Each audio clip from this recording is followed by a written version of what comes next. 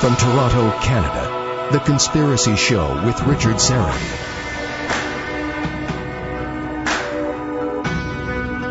Thanks for inviting me into your home, your long-haul truck, your taxi, your parents' basement, your loft, that greasy spoon just off the interstate, and your cabin in the woods. Welcome to The Conspiracy Show. Good to have you with us, and I thank you for your fine company. A special hello to all of you listening in on one of our affiliates, and I think we're up to about 35 now and still growing on both sides of the 49th. And all of you, of course, catching the podcast at TalkZone.com. Those of you who catch us on the YouTube live stream or the HOA, the Hangout on Air, as we call it. And, of course, those who take the show with you on the Conspiracy Show app, free download from Google Play and iTunes. In just a few moments, we're going to speak with the original whistleblower and eyewitness experiencer of the infamous Rendlesham Forest UFO event, sometimes referred to as Britans Roswell, and he's Larry Warren, the co-author of the fascinating book Left at East Gate, a first-hand account of the Rendlesham Forest UFO incident, its cover-up and investigation. I met Larry. We were doing season 2 of the TV show. And we went over to England and we did a bunch of episodes, including Rendlesham Forest. And we met Larry in London. He took the train down, very gracious man, took the train down from Liverpool. And we drove down to Rendlesham in the south of England and spent most of the day shooting. And so this is kind of a reunion, and we'll get to Larry in just a moment. Speaking of the TV show, just a reminder, Season 4 winding down, the season finale. Is Monday night, 9 p.m. Eastern across Canada on Vision TV. And I'm trying to do the math. It seems like I've been filming this show forever, starting in 2010, yet we're only on Season 4. How does that work? It's all done with mirrors, I guess. Anyway, Season 4, Vision TV, Monday, 9 p.m. Eastern. Make sure you catch the season finale. And those of you listening in from the United States, seasons 1 through 3 available on Hulu and also Amazon.com. And one more quick item, just get on up to the website strangeplanet.ca, and we've got a couple of live events coming your way. One in October with our good friend R. Gary Patterson, author of Take a Walk on the Dark Side, Rock and Roll Myths, Legends, and Curses. That's coming up on the 15th of October. Just click on more info and you can buy tickets right there online. And just before that, though, September 11th, fast approaching, of course, the anniversary of 9/11, Dr. Judy Wood will be our featured speaker. And that is Where Did the Towers Go? Evidence of Free Directed Energy Technology on 9/11. Again, that's at the JJR McLeod Auditorium. And speaking of the JJR McLeod Auditorium, which is right here in Toronto, beautiful facility. We have the debut Canadian lecture appearance of the original whistleblower, eyewitness experiencer of Rendlesham, as I mentioned earlier, Larry Warren. And that is happening Sunday, the 21st of August, from 1 to 4 p.m. Again, Sunday, August the 21st, 1 to 4 p.m., the JJR McLeod Auditorium, that's the Medical Sciences Building, 1 King's College Circle. And if you want to get tickets for that, just go to earthmysteries.com, earthmysteries.com. And having said that, let's usher in the co-author, the original whistleblower, Left at East Gate, a first-hand account of the Rendlesham Forest UFO incident, Larry Warren. Good to speak with you again. How are you? Good to hook up with you, Richard. It's been a while. Again. Yes. It's been a while, man. Larry, it's been closing in on the 36th anniversary, of course, just before Christmas, December 1980. Do you ever get tired? Do you want to, any part of you want to put it behind you for good, the Rendlesham Forest incident? I mean, you were the original whistleblower. I am the whistleblower. There's, I got, just sum it up. I got the Halt memo out with help. And it just happened that way. And I got the whole audio tape into America because people in England were trying to sell everything. And, I served with these guys, so to me it was my brothers.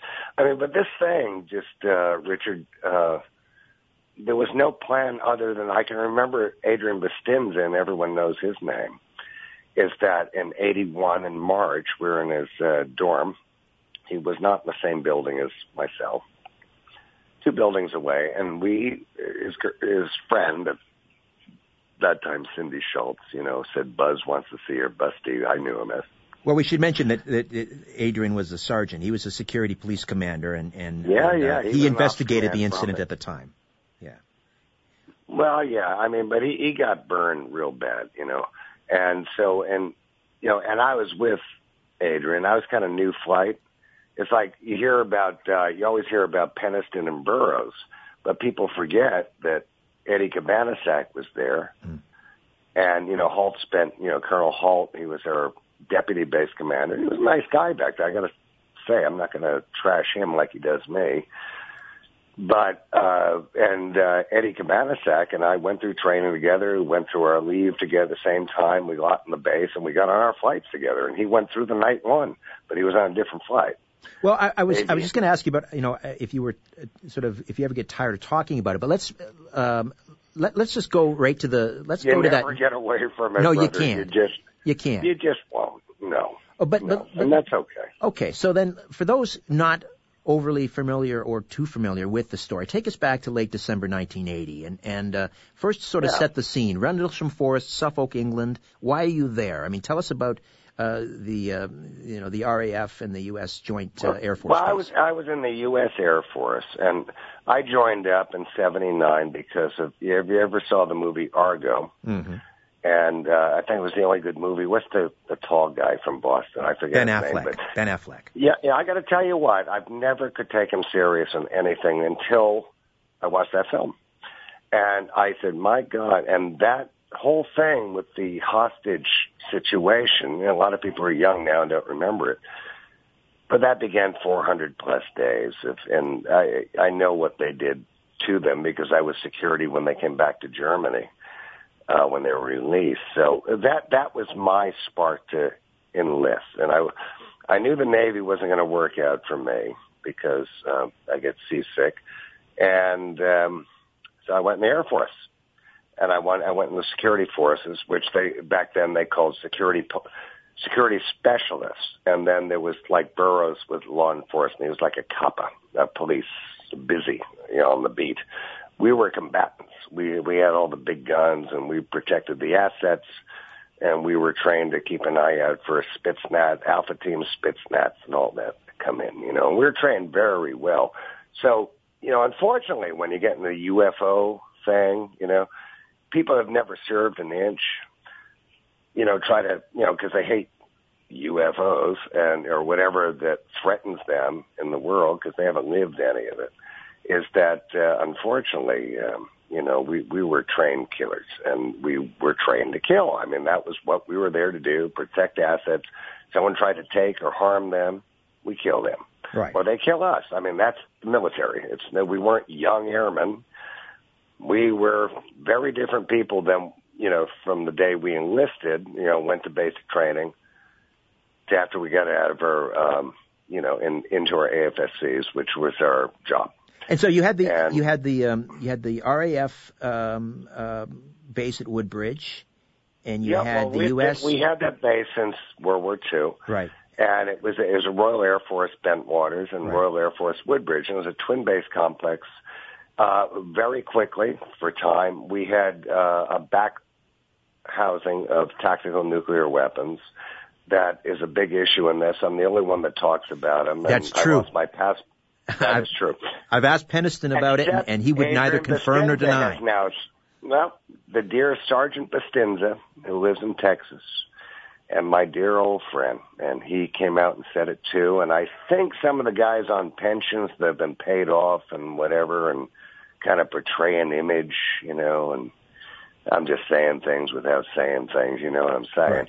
But I think I did a radio show with my dear brother, 6 months ago, maybe 5. I forget things at 55, how many months. But we did it, and it really, and this is the first time this cat has ever spoken. Right. And then, and he's put things on paper and all that, but that don't mean much to people, that people that just want to attack people, on the internet. See, I'm not from this internet world, man. No. But we should point out, Larry, that this is quite an admission that there were, in fact, tactical nuclear missiles because Great Britain was not supposed to have any on their soil. Right? Well, I think the government knew it, but of course officially they did. the people didn't know it, Richard. And at that time we had the CND, which was in England, against the nuclear weapons, which, that's fair play, Unfortunately, you should be telling the other people too. And our base was the first strike option. In 5-10 minutes, we were going to be glass anyway if that went off. Right. And this is the height of the Cold War. The Soviets are gathering around the border with Poland because of the whole solidarity movement. So tensions were incredibly high that December. Richard, you're getting an A on your report card. You know your fact. Well, that is true, and that's a historical fact. Now, young people wouldn't probably not know that. They're worried about Bernie Sanders in my country or Hillary or the other fella, but they don't know these things. So there's a whole post-war history involved with this, too, that people can track and look and say, wow, whatever went down at a very heavy time. And it was a very heavy time. Indeed. And so we were there. I was new. I was on post for a couple weeks, I guess. And you get on the base and you get familiar with the base and you have classroom. I remember, for context with people, younger people, John Lennon was shot in New York, and I was in a classroom on Woodbridge, and here we heard about it in the morning. And then that, we just got familiar with the twin bases, and then we were posted. Now, this is so many lifetimes ago for me, but, I was a 19-year-old guy. And, but I was there for a reason. I wanted to be there. We just didn't do it for the lark. And I think a lot of people that, kind of float around the internet, dealing with UFOs or make their comments without any background, without anything. And they don't make comments. They make pronouncements. Right. They are knowers of everything. I used to tangle shoelaces with Philip Glass, man. Ooh. The great arch debunker from America, where he wrote for Aviation Week magazine. Right. I've been in this game since 1983. I knew Alan Hynek. I knew them all. There was no one like me that came in. The only other guy was Travis Walton. And Travis was quiet at that point, but I knew about Travis since that happened to him, Right. And, but when this happened, I had a lifetime of weird things going on in my life. Not by choice, but it's funny enough, a lot of the witnesses to Rendlesham, and it is not just me, Burroughs, Peniston with the time travel. That's his bag. I know nothing about it. I've seen things on this Toronto gig I'm going to do. Are we getting a resolution to the, binary code? Listen, that was 2 nights before my involvement. Only Jim talks about it. I don't know nothing about it, but he has his own sick, crazy internet people going. Hey, listen, he's a brother in the end. We served on the same base. I knew Jim before this stuff happened.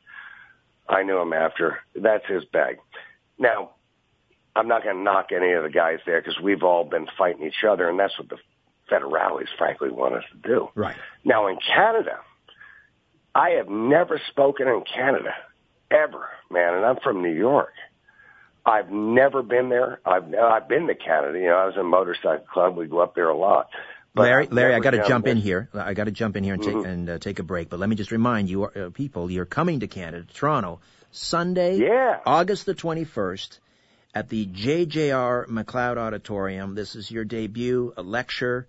You're going to talk about Rendlesham Forest, what went down. You're the original whistleblower. You're the one that brought this to the world's attention.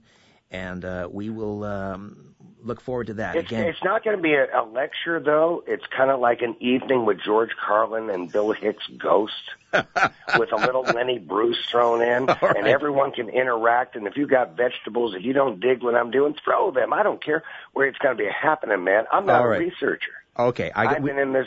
Okay, That's what I am, man. All right. Larry Warren stays with us. We'll take a time out, come back, and continue this jazz conversation.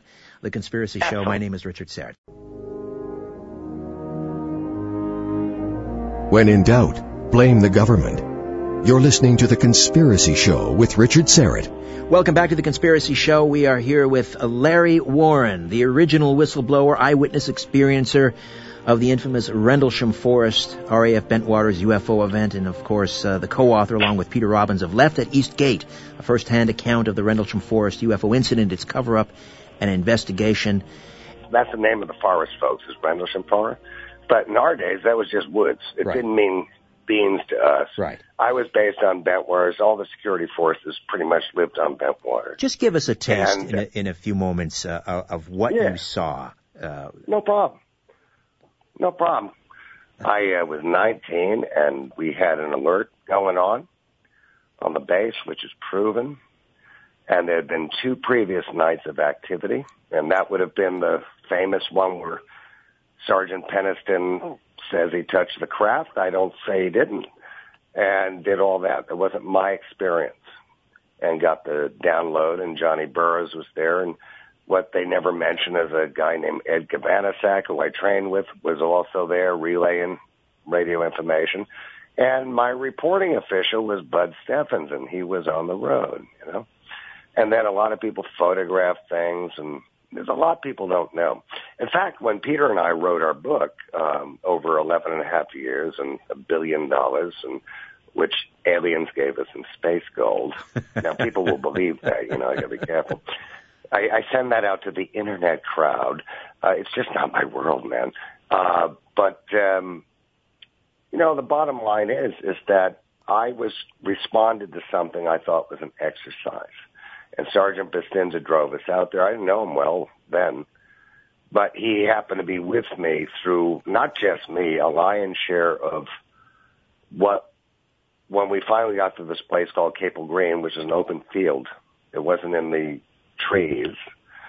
And mind you, you know, all these people, they build these touristy things and everything in Rendlesham Forest, but that forest is not the forest that was there in 1980. It was wiped out in 87 in a hurricane, you know, allegedly, and, you know, all that kind of thing.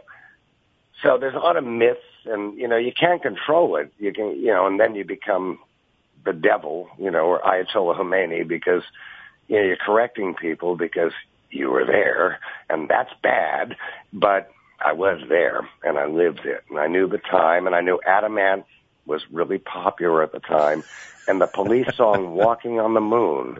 And for you Canadian folks, do you know I partied with the band Max Webster in 79? Kim Mitchell. Oh, yes. I did. There you go. And I'm a giant John Candy fan. All right, you've established your bona fides. You can come into the country.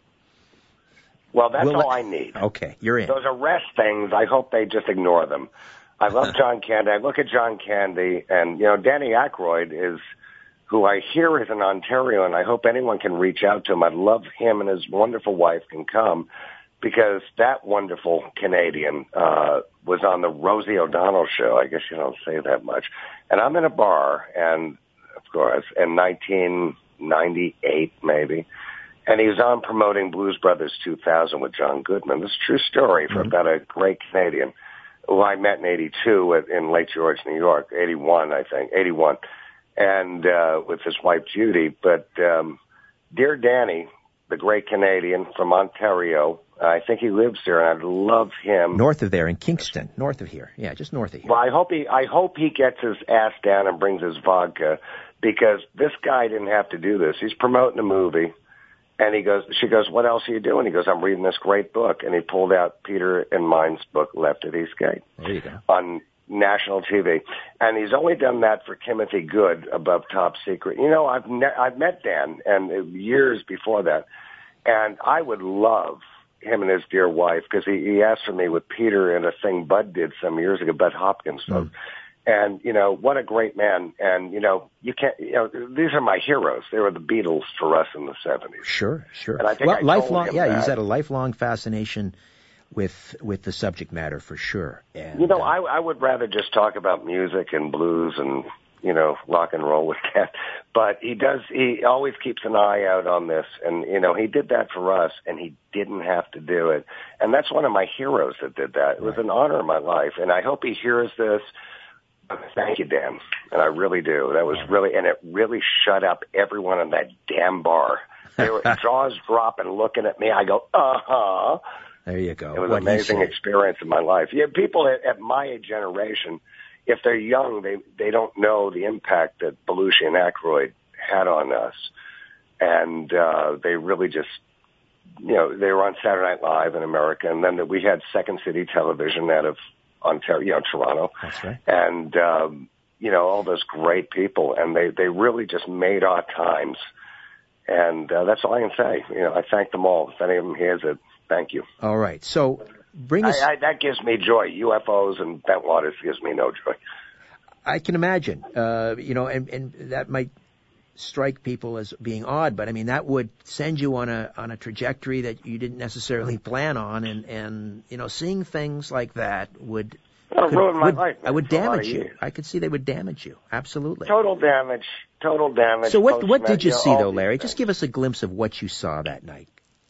I saw a thing on the ground. I was with a number of people, and they were filming and photographing it in this field, and there was a glowing object on the ground.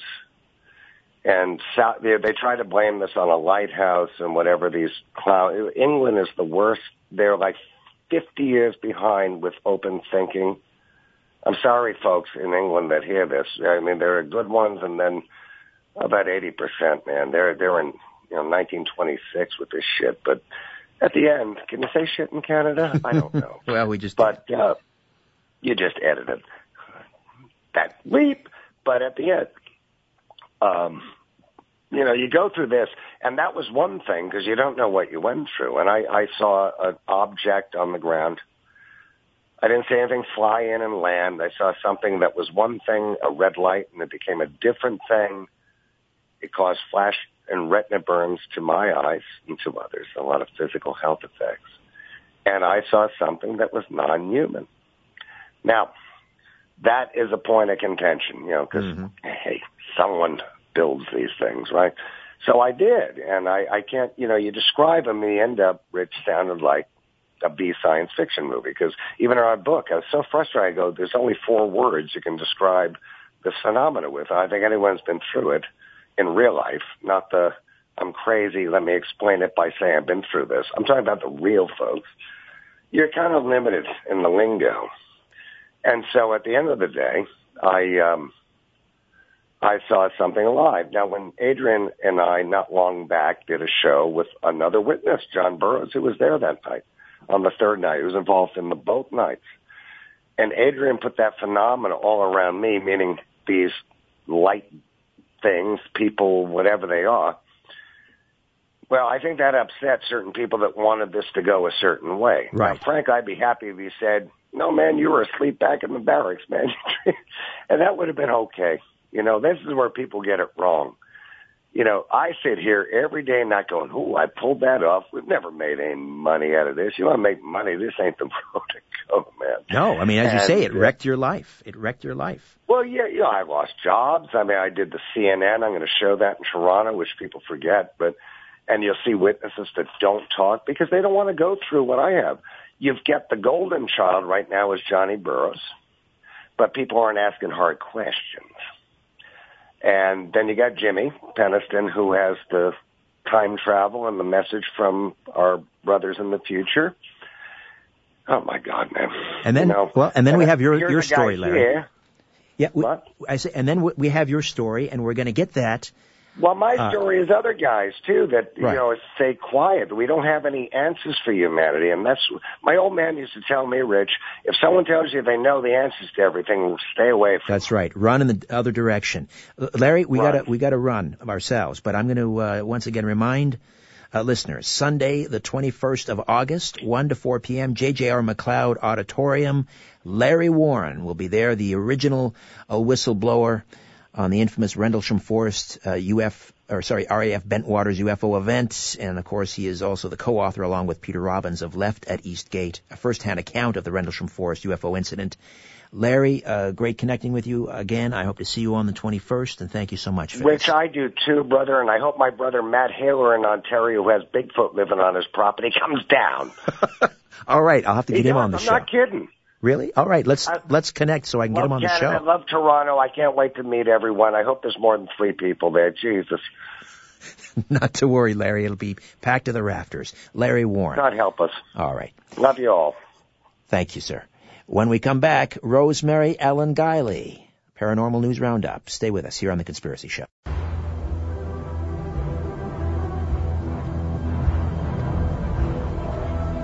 The truth is not out there. It's right here. The Conspiracy Show with Richard Serrett. Welcome back to The Conspiracy Show. It is that time of the month for our Paranormal News Roundup. Rosemary Ellen Guiley is a leading expert in the metaphysical and paranormal fields, with more than 60 books published on a wide range of paranormal, spiritual, and mystical topics, including 9 single-volume encyclopedias and reference works. Her work is translated into 15 languages. Her current work focuses on interdimensional entity contact experiences, the afterlife and spirit communications, contact with extraterrestrials, aliens and non-human intelligent beings, problem haunting, spirit and entity attachment, psychic skills, dream work for well-being, spiritual growth and development, angels, past and parallel lives, and investigation of unusual paranormal activity. She's worked full-time in the field since 1983, and her new book is Haunted by the Things You Love, along with her co-author, John Zaffis. Rosemary, welcome once again to The Conspiracy Show. How are you?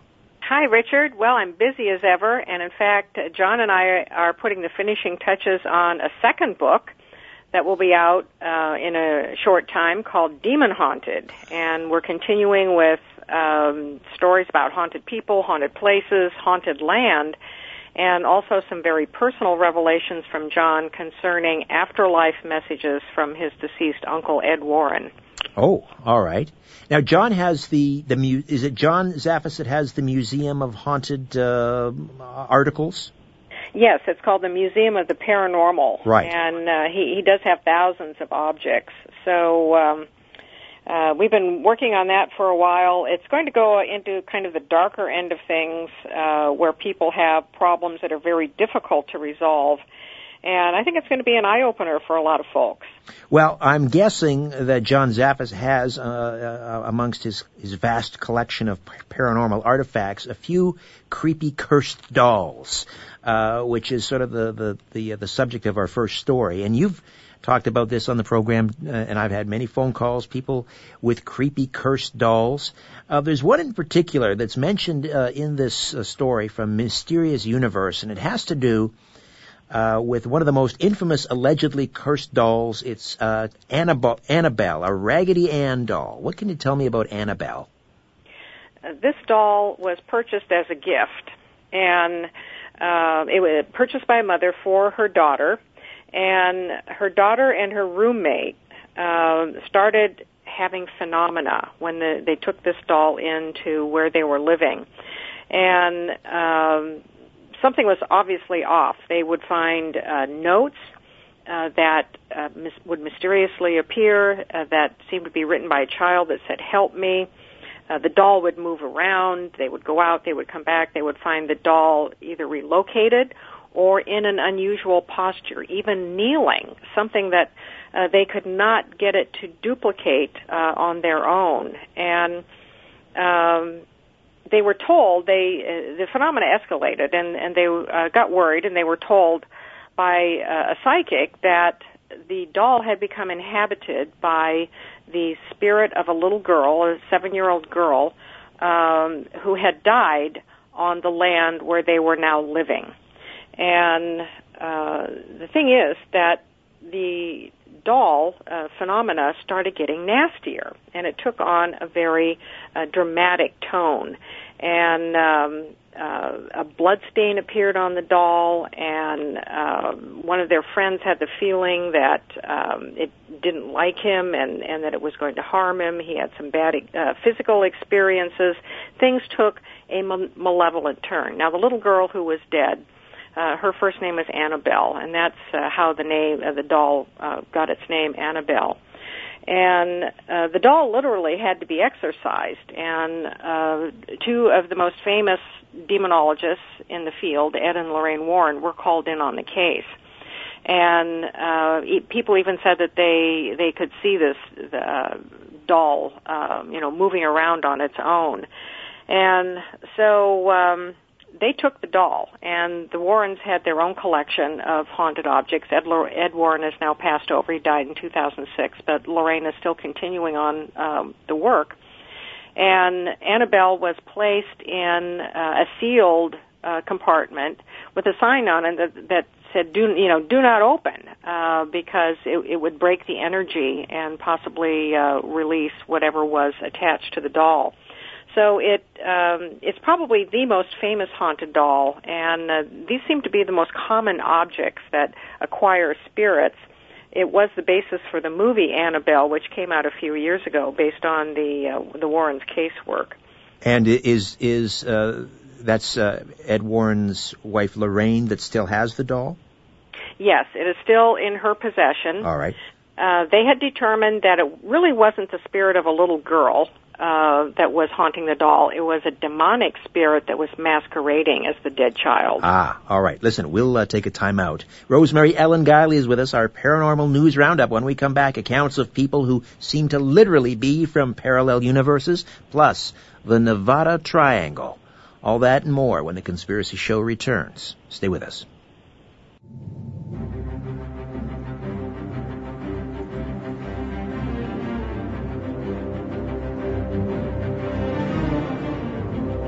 The owners of the system are asleep.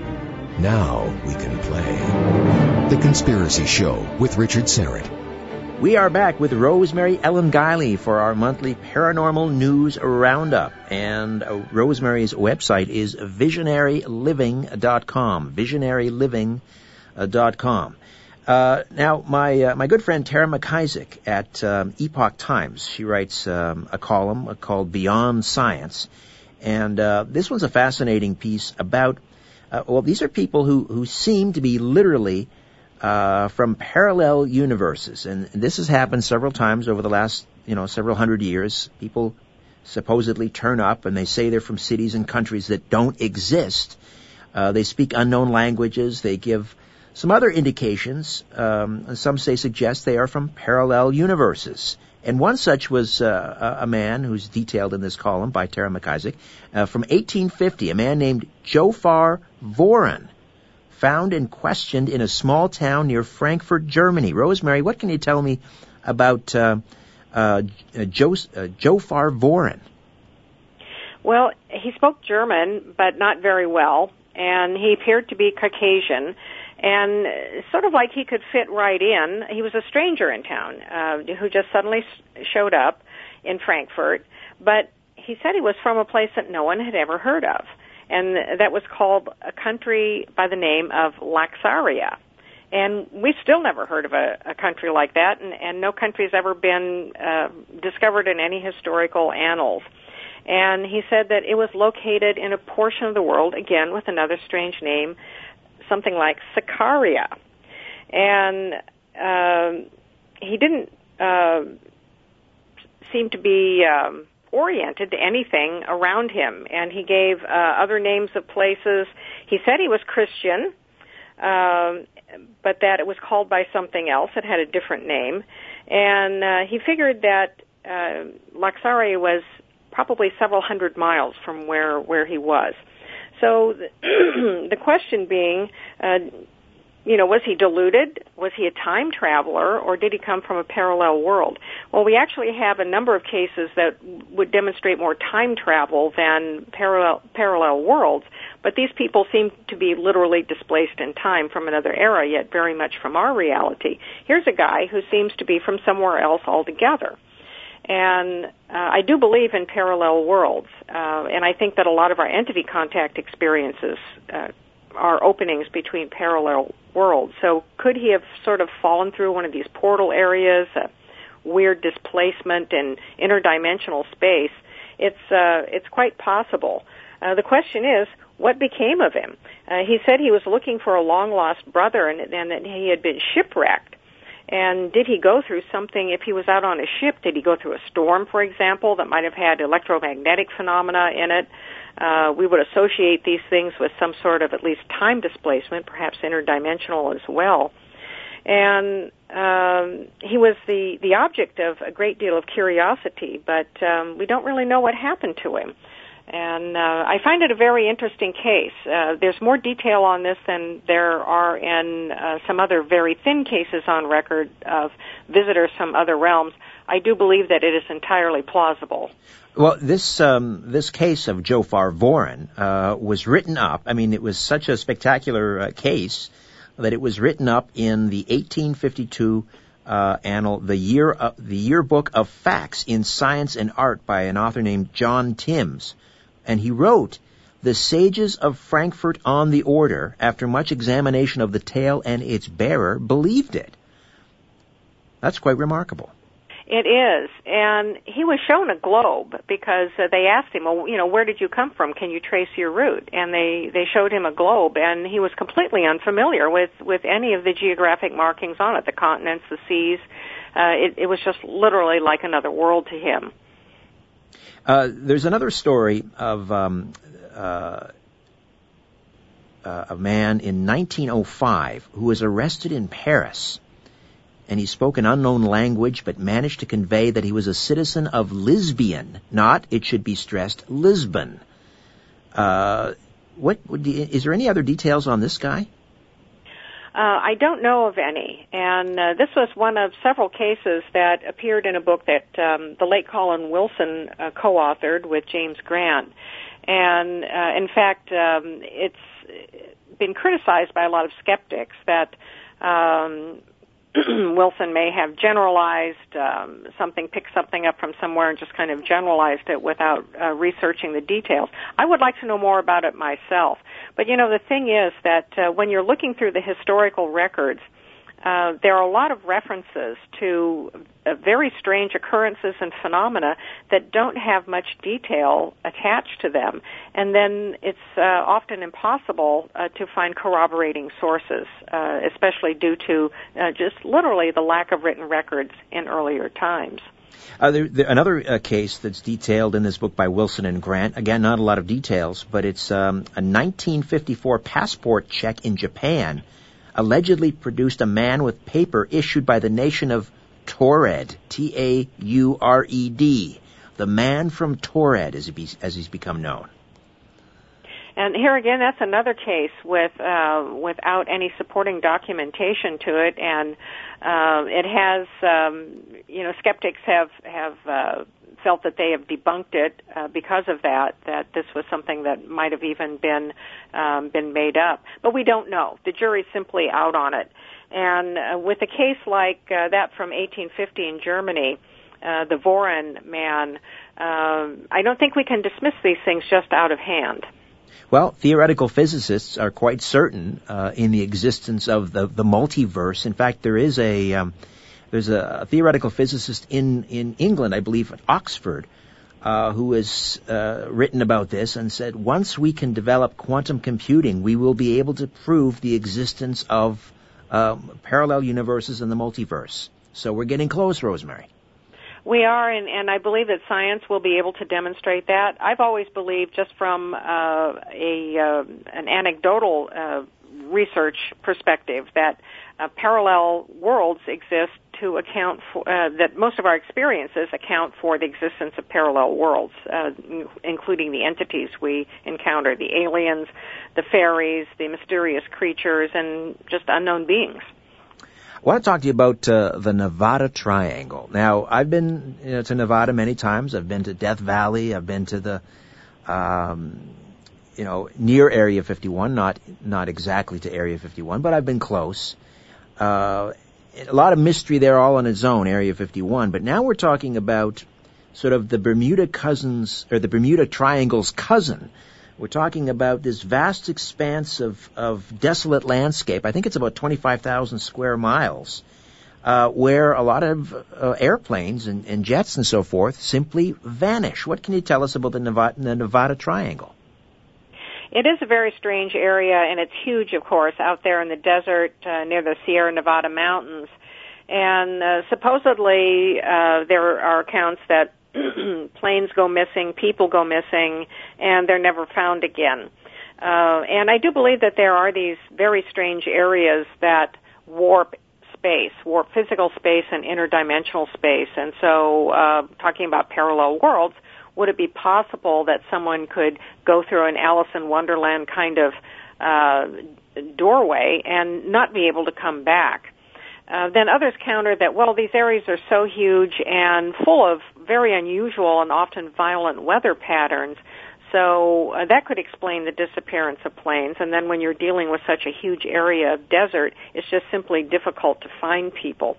So it may be a little bit of both. And also when you consider that these areas also are full of reported encounters with unknown beings, there's a lot of UFO activity reported, mysterious lights in the sky. In other words, you have a whole host of unexplained phenomena going on.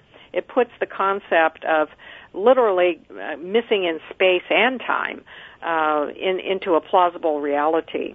And there was that case in 2007, the adventurer Stephen Fawcett, who was an experienced pilot, an adventurer, and he was also off in hot air balloons a lot.